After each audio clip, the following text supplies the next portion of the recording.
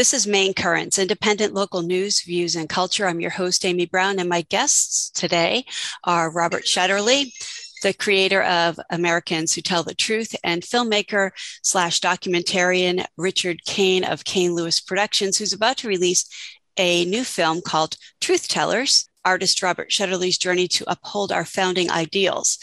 The last time that you were both on WERU was in early 2019, I believe. A lot has happened since then, and including the working title of the film has changed. But we're going to talk about that. We're going to talk about the series Americans Who Tell the Truth, and we are also going to talk about Rob Shetterly's latest book, which is about to come out. But first, we want to start with a clip from the film and give you a little bit of taste of that before we start talking with Robert Shetterly and Richard Kane.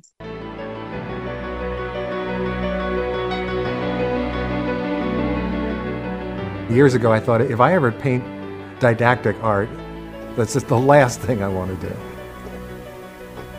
However, you don't choose the times you live in. You know, each painting is not just a painting. It's got a quote from that person scratched into the surface of the painting. I almost always begin a conversation talking about Sojourner Truth. Sojourner Truth's quote says, "Now I hear talking about the Constitution and the rights of man, and I comes up and I takes hold of this Constitution, and it's mighty big, and I feels for my rights, but there ain't any there. And then I says, God, what ails this Constitution?" And he says to me, "Sojourner, there is a little weasel in it." So you might be wondering what it is about telling the truth that I'm interested in. So I'm just going to tell you a little bit about why I'm painting these pictures, and then why I think these people who are in these portraits are so important in all of your lives as well as my life. Let's go over and look at Sojourner. I'll tell you why I put that as an example. Because it said we're going to make justice, but it allowed slavery to continue. It said we're going to have justice, but it didn't give any rights to women, or Native American, or freed black people. The chasing of that weasel has been the work of activists ever since the Constitution was written. That, to me, is essential in understanding the nature of power, and then the nature of how important it is for those who are marginalized, like Sojourner Truth, then to do the work that makes the country honest. Then I says, God, what ails this Constitution? And he says to me, Sojourner, there's a little weasel in it.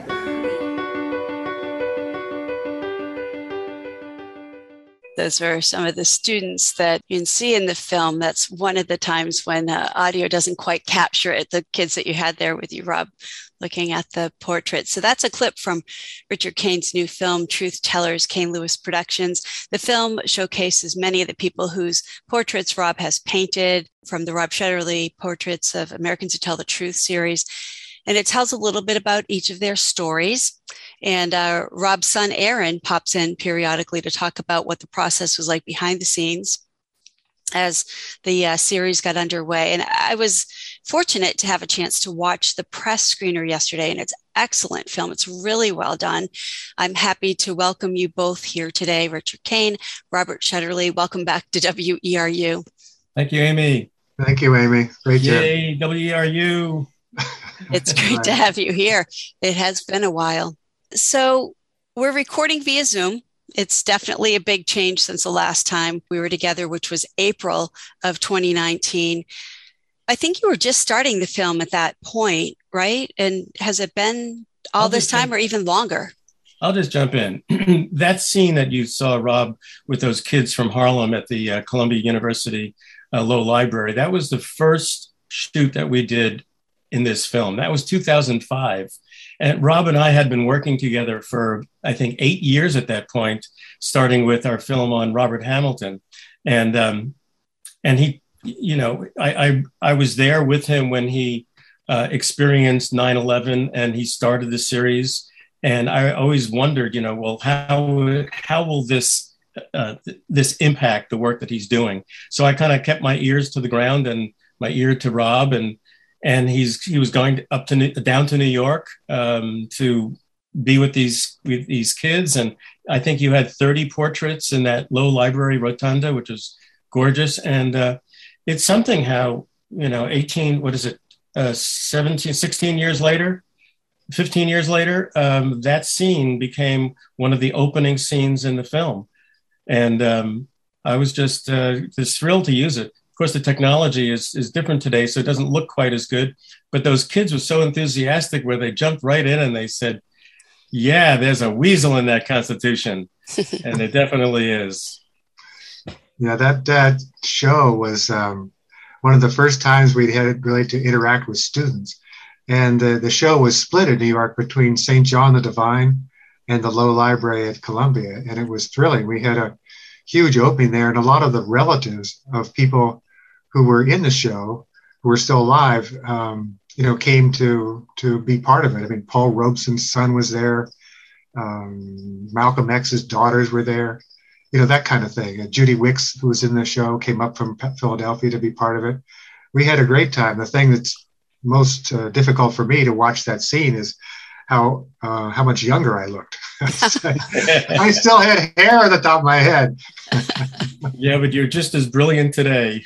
So Dick, and talented.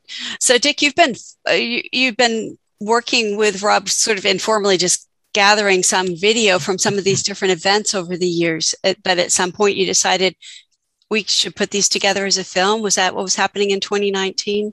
Well, a number of the people who were active in Americans Tell the Truth said, hey, we've got to get this film made. And the way to do it is to give me the time to really devote to it. So I think it was Doug Cowan who jumped in and said, we've got to raise some money to get you down to Syracuse. This was 2018, November 2018, because Rob was having, all 238 of his portraits exhibited there. But, so that's really where the film got its start. But, most of you were asking earlier, how did this film differ from all of my other films? And many of the other films Rob has been involved in, as I'm in the main Masters series, and we, sit in my editing studio eating my chocolate and chomping on his carrots, and we'd have a grand old time. But those films were mostly about the interiority of an artist, what drives them: love, beauty, spirituality, imagination, nature, and the environment. Although Rob is the glue that introduces us to all of these great Americans in American Tell the Truth, Truth Tellers is really about the interiority of a nation, our founding ideals, our history of the enslavement of Africans, white supremacy, power of our financial institutions to prop up the fossil fuel industry. So it's a very different film from all the rest, and I found it, far more of a challenge. And it's and that's why it's taken me since 2005 to make this film. I mean, we didn't really jump into it full steam until 2018. And then, the pandemic came, and I was holding back on releasing the film for the moment when the pandemic would magically just go away and we'd be able to show films and audiences again. Well, it's back, and but we needed to release the film and needed to get out there, and we just premiered it at the Camden International Film Festival Sunday before last, and it really is one of the great documentary film festivals in the country. So I'm very proud that we've got it there, and the response that we're getting to the film is really tremendous. I'm not surprised. I want to touch on something real quick, which is a little bit nitpicky, but before we get more into like the making of the movie, who you picked, how you decided who you were going to include out of all of those portraits, the sort of working subtitle for the movie, Journey to Uphold Our Founding Ideals, I think you make it pretty clear in excerpts from that are included in the film, Rob, that you don't feel like those founding ideals were ever even held up to their own standards to begin with. So before anybody thinks that this is a film about how great we used to be and we've just got to get back to that, that's not what you're saying, right?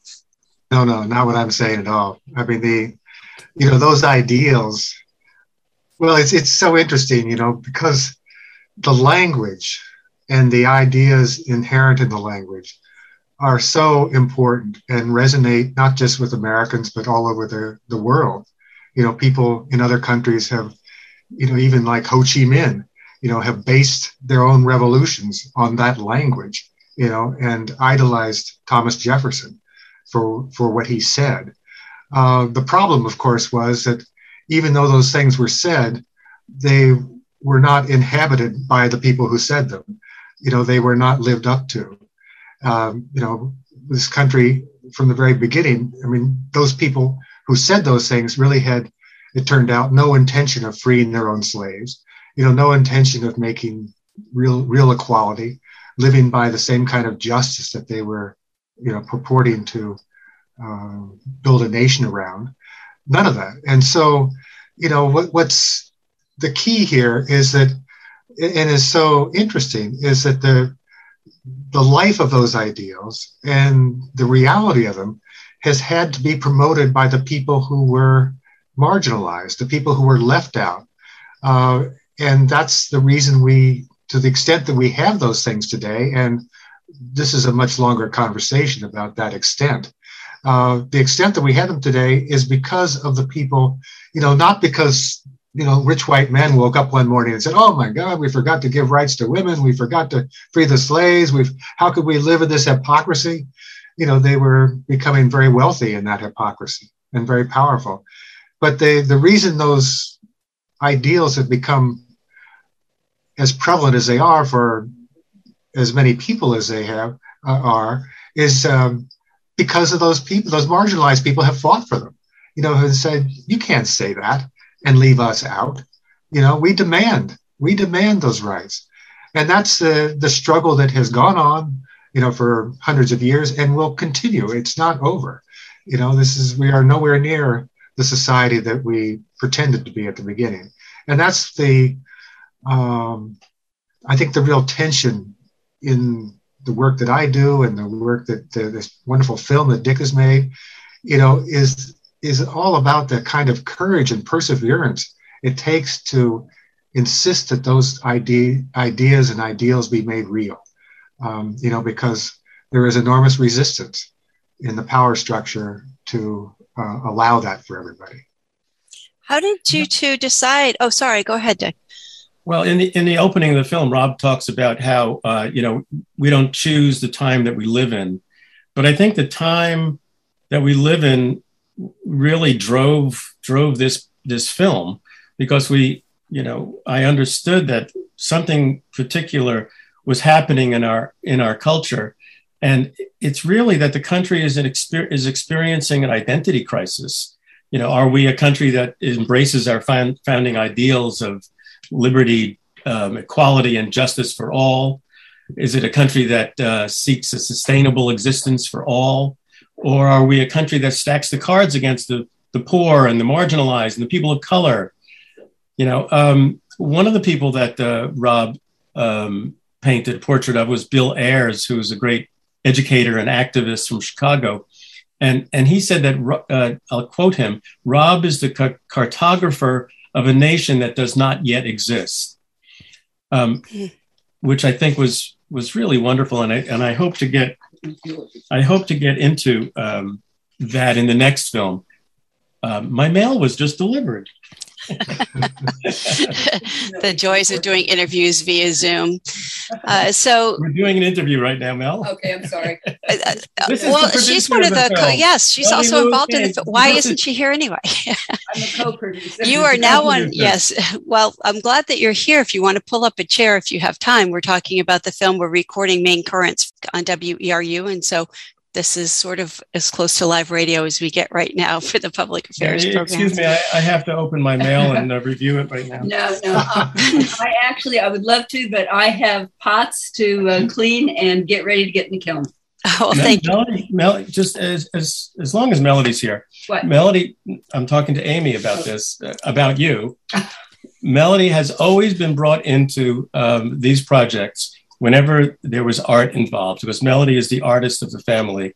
And so she and Rob have been my closest collaborators on all these films about artists. So bravo for Melody's work on this film, and also helping to bring out of Rob a lot of the personal and the nuance of his work with his project, Americans Tell the Truth, because at first it was a film just about the portrait subjects, and we really weren't getting into under the surface of who Rob was and what drove him.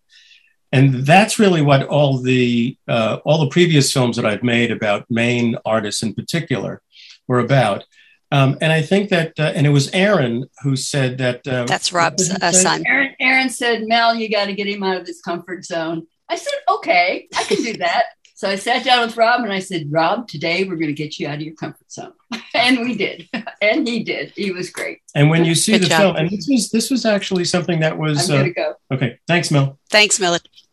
That was encouraged by the folks at the film festival Doc NYC, a woman named Caitlin Boyle, who encouraged getting more into the kind of the personal perspective of Rob Shetterly. Who is this man?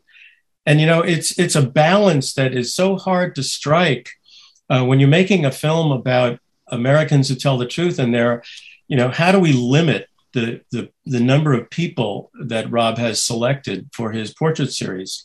Do we limit it to, the most popular? Certainly not. Do we limit it to the people who are into war and peace? Well, maybe. That's pretty darn important.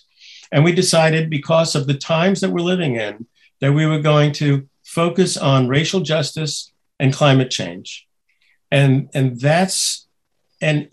doing that, if you had 10 people, an audience can't really keep in their minds any details about more than 3 or 4 people. So how do you make a film that people are going to really engage with and get emotionally kind of connected with?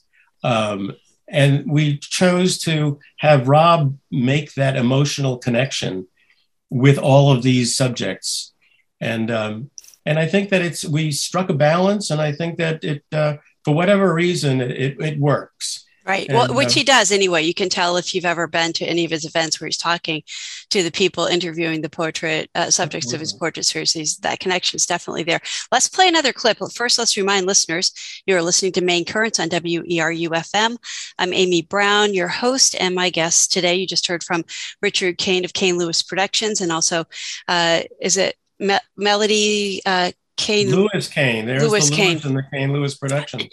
Just did a little cameo. And of course, the artist himself, Robert Shetterly, is here with us. I want to play another clip from the film. These are some voices that will be very familiar to WERU listeners because they have been on WERU many times. Both of these folks are subjects of Rob's portraits. It's Sherry Mitchell first, and Molly and Dana, both of the Penobscot Nation.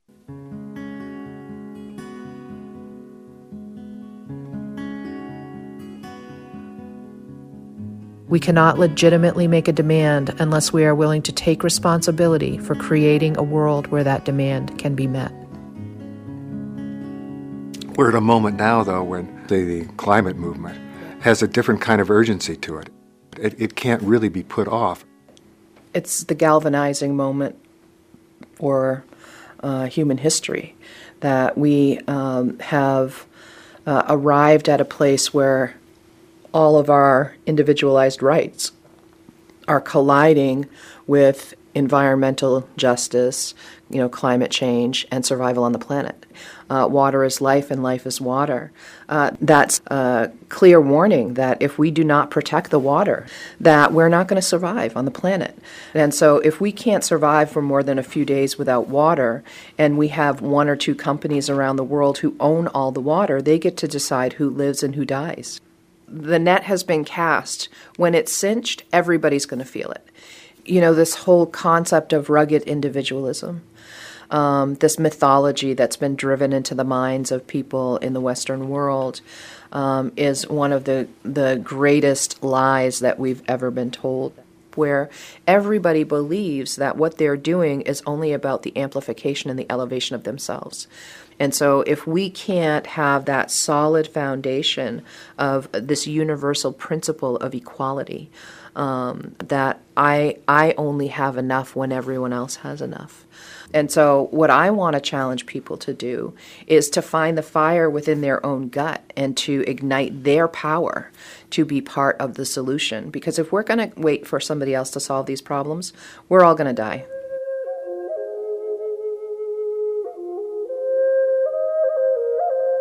We were all painfully aware that the name of the holiday, Columbus Day, was glorifying the idea that our people were supposed to be wiped out.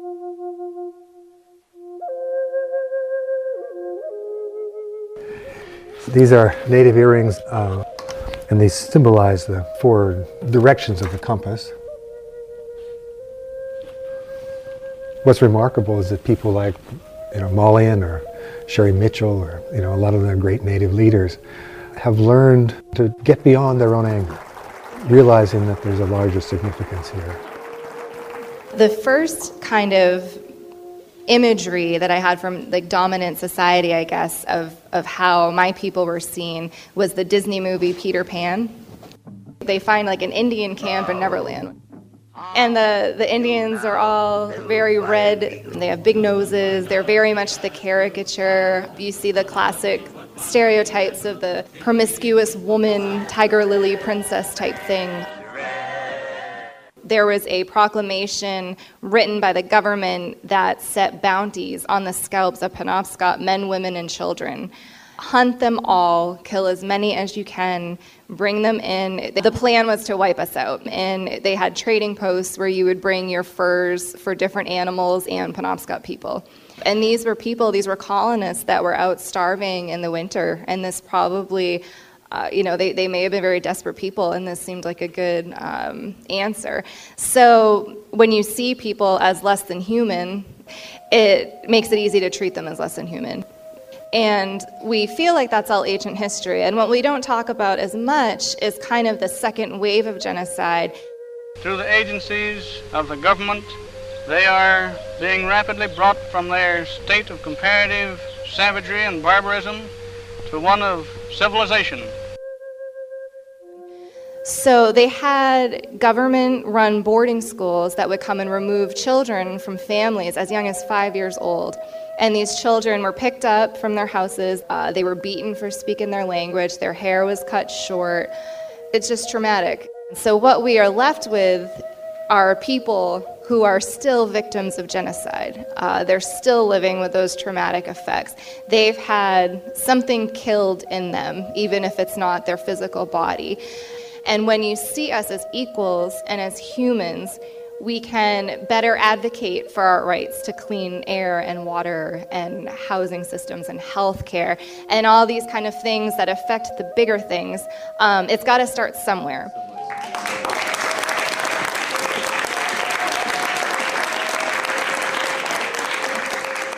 Think of the amazing resilience of people who've been treated like that, to go on living, to go on hoping. I mean, just look at what people have gone through, and hope has survived. You heard last Robert Shetterly, and before that, Molly and Dana, and prior to that, Sherry Mitchell, another clip from the new film out by Richard Kane. We have here with us today, Kane Lewis production, called Truth Tellers. Either one of you want to say anything about that clip before I have several more questions for you, but I want to pause here. That's very powerful, especially both of those voices together. I want to ask Rob a question, what he thought about. I thought it was an extraordinary comment by Molly and Dana. She said, these colonists that were out starving in the winter, and they may have been very desperate people, and this seemed like a good answer. I thought that was extraordinary. What was your thought about that? It is. It's. I want to say that I think it's one of the most remarkable statements in the film itself, because of the empathetic understanding that Mulligan voices there for the condition of the poor white colonists who were actually scalping her people, for profit, so that they could stay alive. But for her to understand what they may have been going through, and why, if they've been taught that these people, the natives, are less than human, that seemed like an option for their own survival. I mean, for her to understand that and to actually suggest that she has some sympathy for that is astounding. And, I think from that whole series, those series of clips for Sherry and then Mulligan, you get this sense that they're still offering us another chance, to reckon with our own past and then use their wisdom, to reshape our future so that we can survive. I mean, it's a kind of generosity of spirit, both to understand the horrible inhumanity, but to also count on our humanity, to do it better in the future by embracing theirs. I find it extraordinary. Mm-hmm. Yeah, very powerful clip. So what was your first portrait? Who was the subject of your, I remember back right after 9/11, Rob, I think the first time I met you, you had kind of we were at the Federal Building, I think Olympia Snow's conference room when her office was still there, just post 9/11. And we were all camped out in the room waiting for the police to show up. I was reporting on it, calling in live reports to WERU, but the rest of you were waiting to get arrested. And you were starting to sketch someone then. I don't know if that was your first one. I don't even remember who it was. Do you remember what I'm talking about? Of course I remember. we were all arrested. That ended up in a powerful case that we were acquitted on. But I think that, that was when I was, probably had just done or was working on the first portrait, which was Walt Whitman. But just for your listeners, I mean, to remind them, this wasn't a response to 9/11. It was a response to the propaganda and lies by our government to enable and justify the attack on Iraq. Right. I mean, that was the thing that made me give up my former career as an artist and decide to, as we say in the film, you don't choose the times you live in. To give all the work up I had done for years and years and start on something I knew nothing about. I had never painted a portrait, but I had to find a way to reconcile myself with this country in a way that was not just about anger, and it was by celebrating the people from this country who have done the most to try to make us be honest. And that was the healing part of this, the therapeutic part of this whole process. So I was just beginning at that point. And I actually, at that time, I had no idea that it would become 20 years of work or more. Right. I was thinking I'd paint a few portraits, I'd feel better, I'd go back to being a surrealist. So it was just still an idea without much progress. The portraits were really powerful. And at the time, Jim Harney had just returned from I think a sanctions related delegation to Iraq and had these pictures of children that were close-ups that a lot of the protesters held. And then your portraits started to be in the mix as well. And I think there's something about your portraits in particular are really, they're almost photographic, but they're beyond that. How do you choose which are you going for a particular expression because they are not only just so detailed that you feel like you really are looking in the person's face, but they tend to have a facial expression that matches what they're saying, or maybe I'm just seeing that. But do you go for a particular look or expression, or how do you decide how does that process work? I'm definitely going for a particular expression. And it works in different ways. When I'm interviewing people and talking to them about the portrait I'm going to paint, I often ask them to be thinking about where they draw their own energy from, what it is that they really love, why they do the work they do, what sustains them. I try to get them in that frame of mind, and then I ask them to look right in the lens of because I'm taking pictures for them to work from. Look in the lens of the camera and feel those things. And then it's my job, as an artist, to make sure that I capture that sense of that interiority of the person and what it is that they feel, what drives them. And that part is, for me, the process then of painting.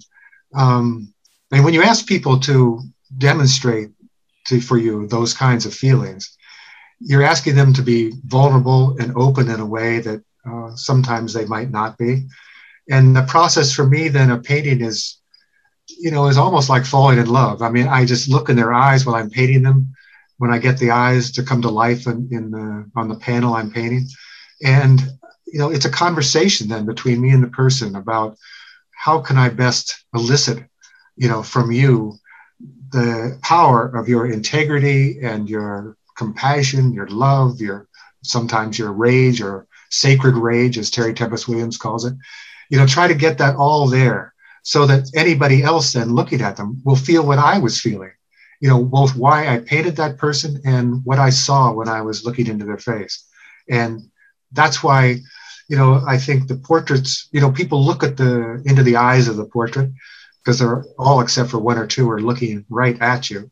And then they see that there's a quote there that explains something about that look, that gaze. And so the combination of the look, the quote, the gaze, and then in a sense, the ask, because each one of them is asking something of you. You can't just look at this person and read those words without saying to yourself, well, what should I do about this? Does this mean me? Should I engage in some way that I haven't before? Because that was my question. And then that is what I hope other people feel. And, but you're exactly right, Amy. That's the whole intent of this. It's not, it's not about my, whatever way to paint a portrait that is about me. I think that what works here is that I've made the portraits all about the people themselves, not about me. And you've been multimedia, like right from the start. You've had the portrait, but then you have a quote. There was the initial book that had some of the initial portraits in it, the film that is coming out now, and we should talk about where people can see that, and another book as well. So let's hop back to the film for a moment just to talk about the logistics of getting a chance to see that. Is that something people can only see online at this point? If they miss the Camden International Film Festival, where do they go to view it? Well, we're right in the middle of the beginning of the process of developing an educational tour. And that will include drive-in theaters, perhaps. And it'll be available locally sometime in the next few weeks. I want to talk about the purpose of the film. And I think its purpose is really to have an impact. And I think that's what Rob is talking about when he writes a quote from them and there's an ask. And I think that we're asking people to become more active. And he calls these people, models of courageous citizenship. So he's asking people and the subjects are asking people to have more courage, to ignite as Sherry Mitchell said, to ignite the fire within them, to bring a greater respect for truth. So I think it's important for the film to have an impact. And that's why we need to get so many more people out there to see this film, to be inspired by it, to become active in their community, in our nation. Because today we're in a situation where, we need more and more people for their voices to be heard. Amy, may I respond to that just a little bit? Of course. One of the people that I painted early on is somebody that almost everybody knows, Helen Keller. And, everybody knows what she meant to the change in attitude toward people with disabilities in this country, and continues to me. What a lot of people don't know about her is how political she was, that she was a real socialist and she was an active socialist. But the quote that's on her painting in a way is one of the most key in the whole series and in the process. And by the way, there are almost 260 paintings now. This is an obsessive compulsive disorder that I can't let go. But so Helen Keller says, when you come to think of it, there are no such things as divine, immutable, or inalienable rights. She's saying, the Declaration of Independence, baloney, in a way, it's just words on paper. There are no such things as divine, immutable, or inalienable rights. Rights, she says, are things we get when we have the strength to make good our claim on them. She is saying that what Dick was just saying, that, democracy depends on courage, basically. We have people, just listen to the media today. They're always talking about our democracy, our democracy, our democracy. This country since its beginning has tried to subvert our democracy. and has been very successful at it in enormous ways. It hasn't just been happening in the last couple of years with these voter suppression movements, that's just the latest incarnation of it. But, it all depends on the courage of people to demand that the words become real. And that's what Helen Keller was talking about. And that's what this film is asking you to do, to realize that one thing, we don't really live in a democracy unless we continually demand that it be a democracy. We don't really have justice unless we demand justice. It's as simple as that, really. Who was the last portrait that you did, or are you working on one now? I am. The last one, I guess I'm kind of in a hot streak again. I kind of slowed down for a bit, and now I'm painting again pretty rapidly. But the one I would mention first is Daniel Hale. He's the drone whistleblower who's been sentenced to prison now for having told the truth about the U.S.'s drone policy, that, in fact, we kill very few people who may even contemplate, attacks on this country or terrorist acts, and that 90% of the people we kill generally are civilians, women, children, farmers, people at parties, and that often we justify that by calling them all enemy combatants when, in fact, they are civilians who happen to be in the wrong place at the wrong time. And even the people we justify killing by, saying that these are potential terrorists have never been tried in court. I mean, this is not about the rule of law. This is, and a lot of those people that are killed, it's how do we know, about whether they're, as they say, the bad guys or not. It's a atrocious process, these drone killings. And Daniel Hale, who was, working in the Air Force as a person who actually helped find and pinpoint the targets, came to realize that he was doing an unconscionable thing and he couldn't live with himself, and finally realized he had to go public about it. By the way, if people want to understand what this is really like, there's an amazing documentary about this called National Bird, which you can actually watch and stream online, which tells the story of the drone whistleblowers and then goes to Afghanistan and interviews the people who were the victims. So anyway, I've just painted Daniel Hale, and feel very good about that. And in terms of voter suppression, I just finished a painting of Stacey Abrams, and which hasn't even been unveiled yet, isn't up on the website yet, but will be fairly soon. And that website is AmericansWhoTellTheTruth.com or .org? .org. We're a nonprofit. Yeah. All right. Should mention to people again that you are listening to Main Currents on WERU-FM. I'm Amy Brown. That was artist Robert Shetterly. You just heard of Americans Who Tell the Truth. And prior to that was Richard Kane. We're talking today about the new film from Kane Lewis Productions called Truth Tellers, which features several in a sort of audio collage of several of the different subjects of your portraits, some interpersonal discussions between people, but also pictures of the portraits themselves and background information. It's really fast moving. I think it's just over an hour long, right? That's correct. Yeah, I just watched it yesterday and it went really, really quickly. It's very compelling and it really grabs the attention. You must have had a hard time narrowing it down to the number of people that you could fit in there, though. Right. Well, when you have 250 people to choose from, how do you focus? And the focus, and as I said before, the glue is Rob. But it's a very challenging film to make. And but as I said, I think that we struck the balance. If anyone is interested in getting on a list or is interested in having the film screened, you should go to our website, truthtellersfilm.com, truthtellersfilm.com, and you can get your name there and ask questions and arrange for screenings at your university, your school, art center, museum. We're starting to move in the direction of getting the film out as far and wide as we can, and that's why we have an impact producer. Her name is Marga Varela, who's very, very savvy and experienced in getting documentaries, particularly about racial justice. She's been impact producer for many films, So we're following her lead, and she's beginning to open up many, many doors for this film and for Americans Tell the Truth. And we're piggybacking on to, Americans Tell the Truth. They'll have many events where the film will be shown. And as well as the book, Rob's latest book, Portraits of Racial Justice, published by New Village Press.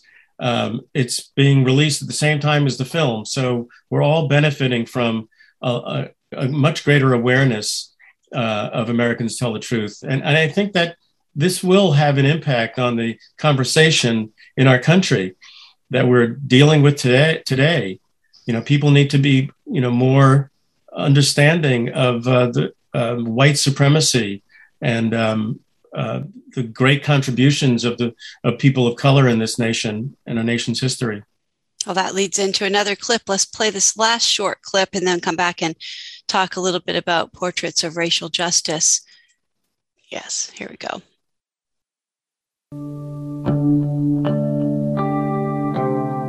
I removed the flag not only in defiance of those who enslaved my ancestors, but also in defiance of the oppression that continues against Black people globally. The turning point for me was really 2013. There were two key things that happened in the summer of 2013. One, the Supreme Court pretty much gutted the Voting Rights Act.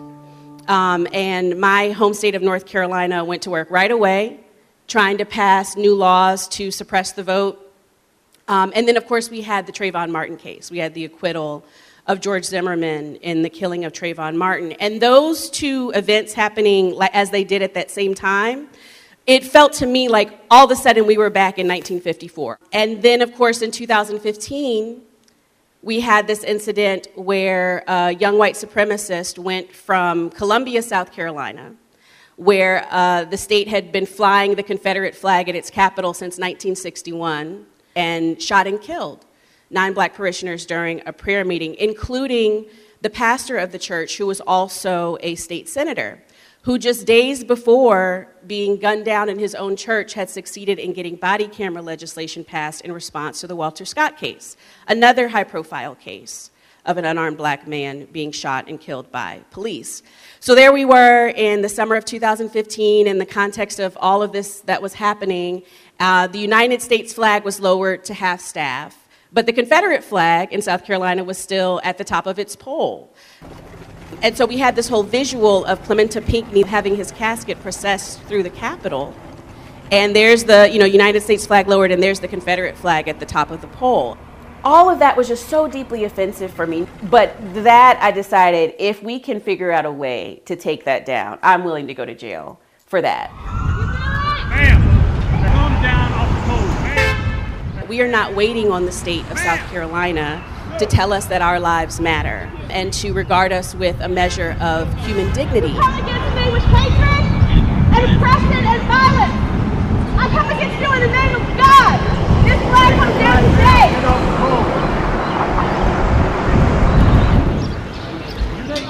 Courage is really not about the absence of fear. I can attest to that, right? Courage is about the belief that there is something greater than your fear.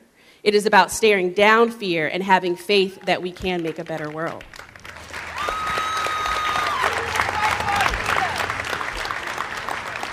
And we also definitely did it in the same spirit of civil disobedience that Martin Luther King argued through Letter in a Birmingham Jail, that there are times when we have to take action to create a tension that forces a community that has refused to confront an issue to confront it. So by taking the flag down, we then force the state of South Carolina to make a decision whether to leave the flag down or raise it back up.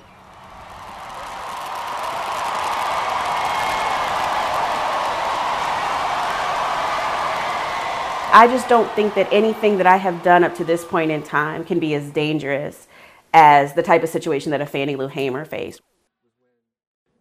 That is Bree Newsome Bass. I should have mentioned that at the beginning of the clip, but people may have recognized her. I'm sure a lot of the listeners, if not most of the listeners, have seen that video clip. But if they don't, it's in the film again. What quote goes on her portrait? Is it what she said when she was on the flagpole, Rob? No, I couldn't quote it for you exactly right now, but it's it's an explanation of why she did it. And then she says at the end of it that she's really making this statement and doing this for young Black girls so that they can see what it means to be, a free person and a Black woman in this society and the kind of actions that are necessary. She's trying to do this to create a world that, or a country that honors the lives of Black people, and particularly Black women. She said such a sort of a superhero kind of role model with the climbing gear and just saying the heck with it. She's going up to the top of that flagpole, even with the police yelling at her around her. I mean, it's a very compelling image too, in addition to the words. Oh, totally. I can recite her quote. I removed the flag not only in defiance of those who enslaved my ancestors in the southern United States, but also in defiance of the oppression that continues against Black people globally. I did it for all the fierce Black women on the front lines of the movement and for all the little Black girls who are watching us. I did it because I am free. Talk about courage. Climbing that pole was an incredible act of disobedience for the sake of all of us. Also, there's something that doesn't really come out in the film, but is extremely important. This wasn't just her acting alone. She had a team of about 10 people who had been thinking for some period of time about how to take it down and to do it in a way that would have the most strategic effect. And so there was her helper that day down below was a young white man who was catching her as she came down the pole and then grabbing the flag. And they also had a filmmaker who was there photographing the whole thing. And it was thinking that, those images, the Black woman climbing the pole, not a Black man, but a Black woman with that courage to climb the pole, coming down and being helped down by a white, ally, and then having the image of all that happening go out to the world, that this was the way you would actually, have a huge effect by doing this. This would carry the message the furthest. And she was absolutely right, So they thought about that. I mean, that's so important about, as activists, when we think about the power of the actions we do, that sometimes are, seem to be just lost and buried. Who cares? It disappears very quickly. But they were thinking ahead in a way that made this much more powerful. And it makes a huge statement right in the middle of this film. Yeah, it definitely does. 2 or 3 weeks later, the South Carolina legislature voted to remove the Confederate flag from the state Capitol grounds. So they were effective. Yeah. Rob, your latest book is Portraits of Racial Justice. Is this how many books have come out of the Portrait series? I assume this is affiliated to, or no? Yeah, this is actually just the second book, but this is a really interesting series that's going to happen now. This is New Village Press in New York wants to do this book, and then exactly a year from now, we're going to do a book called Portraits of Earth Justice, Americans Who Tell the Truth, which will have, climate activists and environmentalists and people like that. And one thing that is in the racial justice book are essays by 4 of the people whose paintings are in the book. And for the Earth Justice book, we will do the same thing, but this time it'll be probably 6 essays by people like Diane Wilson, Bill McKibben, folks like that writing in this book. In the first book, it's Ai-jen Poo. I don't know, have you ever interviewed her, Amy? Ai-jen Poo? I don't think so. Founder of the National Domestic Workers Alliance. I know for a long time we did a series on voices years ago, you and I, Rob, where you would come on and interview some of the subjects of your portraits. Right. And I was doing tech support for you, but I don't think that's one of them. But Sherry Mitchell has an essay in the racial justice book talking about white supremacy. Dave Zirin, who's a great sports columnist, progressive sports columnist he was asked by Howard Zinn to write a people's history of sports in this country. And he's very famous for writing that and continues to be that. So he's writing an essay that looks at, racial justice in our athletics. Anyways, it's a powerful book. Big subject now. So is that out already? Is that available to people yet? It just came out a week ago. Yeah, I don't even think it's in the bookstores around here yet, but it's available online or from New Village Press. But it will be very soon. You check local bookstores for that. Great. So what's next for you guys? We're focused on getting truth tellers out far and wide and entering film festivals, and we'll be at the Virginia Film Festival on October 31st. I'll wear a mask. So it's inside, huh? In Charlottesville. Yeah, let me say that one of the primary goals all along, after just a couple of years from the beginning of the Americans Who Tell the Truth project, has been education. And so we have our own education project in the state of Maine called the Samantha Smith Challenge. And we are about to introduce this year's challenge. And we are working with some other organizations to see how we can broaden that challenge and that educational work across the country. And we're focused primarily on middle school kids. But the portraits have been, in more than 35 states now, and they go mostly to colleges and schools and museums and libraries. But we're trying to, and for the last year and a half, because of COVID, all that has stopped except by Zoom. But I'm starting to go out in person again. Next week, I'll be in a couple of high schools in Vermont, and then do something the week after that in New Hampshire. So hopefully we'll be able to really get that educational work going again, because it seems to us, and this is a part of the importance of the film as well as the importance of the portraits, is all about education. What is our true history? Who are we really as a people? And what is our capacity to act, not only to make ourselves more honest, but to create a sustainable world for all of us. And that's the inherent message in all of this. So if an educator wants to take part in that program, do they just get in touch through your website, and do they pick which portraits they want you to bring, or how does that all work? Well, if they're interested in the Samantha Smith Challenge, they should go on the website, and if you it's right there on the front page, on the home page, is a big piece about it. It's just click on it, it tells you how to get involved. But we've also started something new. Our education director, Connie Carter, about a year ago, started putting up a whole new thing on our website called Speaking Truth to Youth, which are short interviews with portrait subjects. There are now, I think, 40 of them. And it's an enormous array of these people in the portraits talking directly to kids about how their own activism started, where they find courage and hope, and then what their advice is for how to engage the most important issues in their lives. They're very powerful, and they're very simple, and they're short, and we think that that's one of the best educational tools we have right now.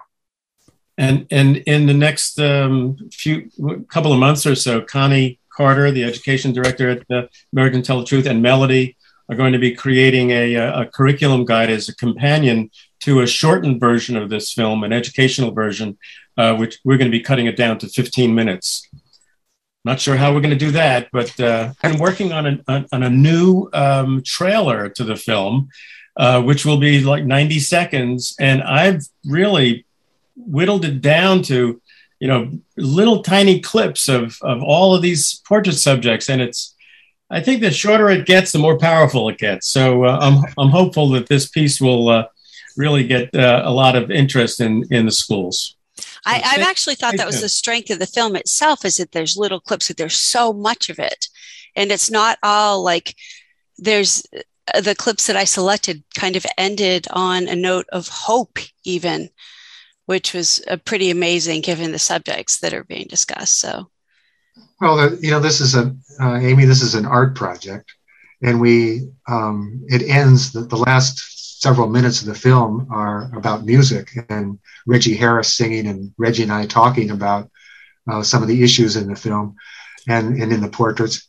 And then, the beautiful, passionate singing that he does, carries that ending of the film, and, it leaves you in that place. That's what art is supposed to do, not just, take you to deep and hard places, but also give you hope and catharsis at the same time. And that's what happens at the end of the film. Right. Well, we're out of time. I wanted to make sure at the end here that we read a little bit of feedback that you received from a local community member who has seen the film. And then I'll get back to you to give your websites one more time as we wrap up. This is a sort of a review of the film by Anne Ferreira, who wrote, quote, "I am struggling to find words that can adequately describe the experience I had watching Truth Tellers. As the power of these stories settled into my heart and mind, I realized that watching the film was like being on pilgrimage, one holy site after another, one holy troublemaker." I love that. One holy troublemaker after another. I also found myself thinking of the Mosaic Memorial that you, Rob, along with Lily Ye et al., created in Rwanda. The film was like that. Many broken pieces, injustices brought together to make a beautiful whole. I do think that it's the beauty and courage of each person painted that will create the fierce urgency to act among all who will view the film. From the bottom of my heart, thank you. So that's a review of Truth Tellers by Anne Ferreira. That's all we have time for today. Thank you for being with me, Robert Shetterly of Americans Who Tell the Truth, Richard Kane, Kane Lewis Productions. Richard, what's your website? TruthTellersFilm.com. Okay, and Rob? AmericansWhoTellTheTruth.org. Right. Let's not make it another 2.5 years before we talk again. Thank you so much, Amy, and WERU. What a great community radio station. Yes, what a great community. You. Great to have you here. And so you can catch Main Currents on the first Tuesday of every month at 4:00, only here on Community Radio, WERU-FM 89.9 Blue Hill, and streaming online at weru.org. Main Currents, independent local news, views, and culture. I'm your host, Amy Brown. Thanks for listening.